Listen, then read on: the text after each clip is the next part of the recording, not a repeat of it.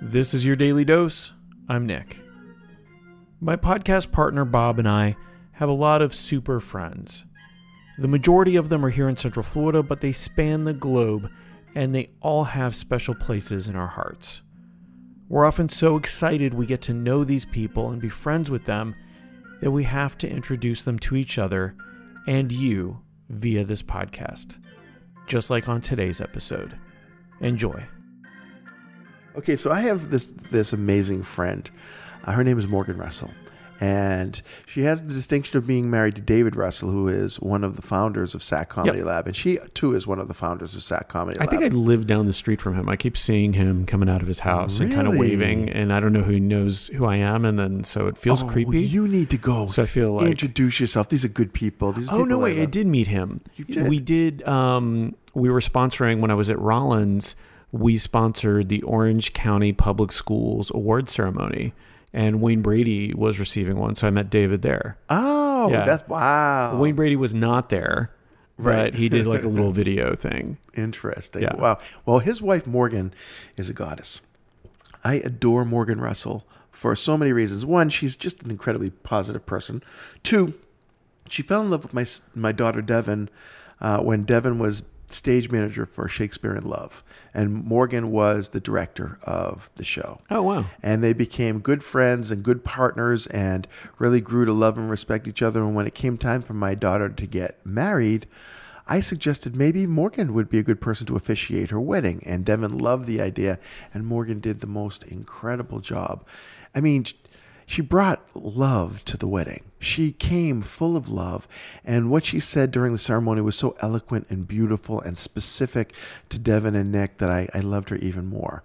And so now I have a friend who is one of Sam's best friends. He's considered my third son, Andrew Geltz, and he's getting married to the love of his life, Melissa. And I can't be at their wedding. They asked me to officiate it, but I'm going to be at my nephew David's wedding in Boston the same day. Oh, man. So I couldn't, and I was heartbroken. And then I thought, maybe Morgan could do their wedding. And so I was back in touch with Morgan, and my whole point in even raising this is a very long path to this point, but the kind of person that Morgan is she's so positive that when we're having texts back and forth to see if she'd be willing to consider this opportunity of celebrating their wedding, she started like calling me names, but like loving names, like, telling me how wonderful I am and using words that in any other, if it were negative, it would be truly name calling. And I just thought she gave me the concept that maybe we should be doing that. Maybe we should start a trend of positive name calling. Oh, I thought you meant like setting up a 900 number for her so we could all call her and get positive name called. I mean, I will pay for that. Honestly, that's a better idea. Because that would be a thing. Because she is good energy like in a human being.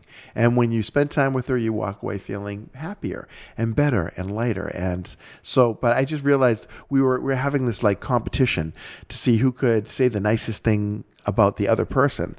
And it escalated to a point where I'm like, we're doing like positive name calling. She goes, let's do it forever. Yeah. And it's what we should be doing. We should be finding ways to call each other out in a positive way and just keep escalating that. I like that. Yeah, I do too. Yeah. It's so against all of the comedy, like tropes and stuff where you're just escalating, tearing each other down. You don't have to slam it. Do you remember the old chipmunks from the Bugs Bunny cartoons?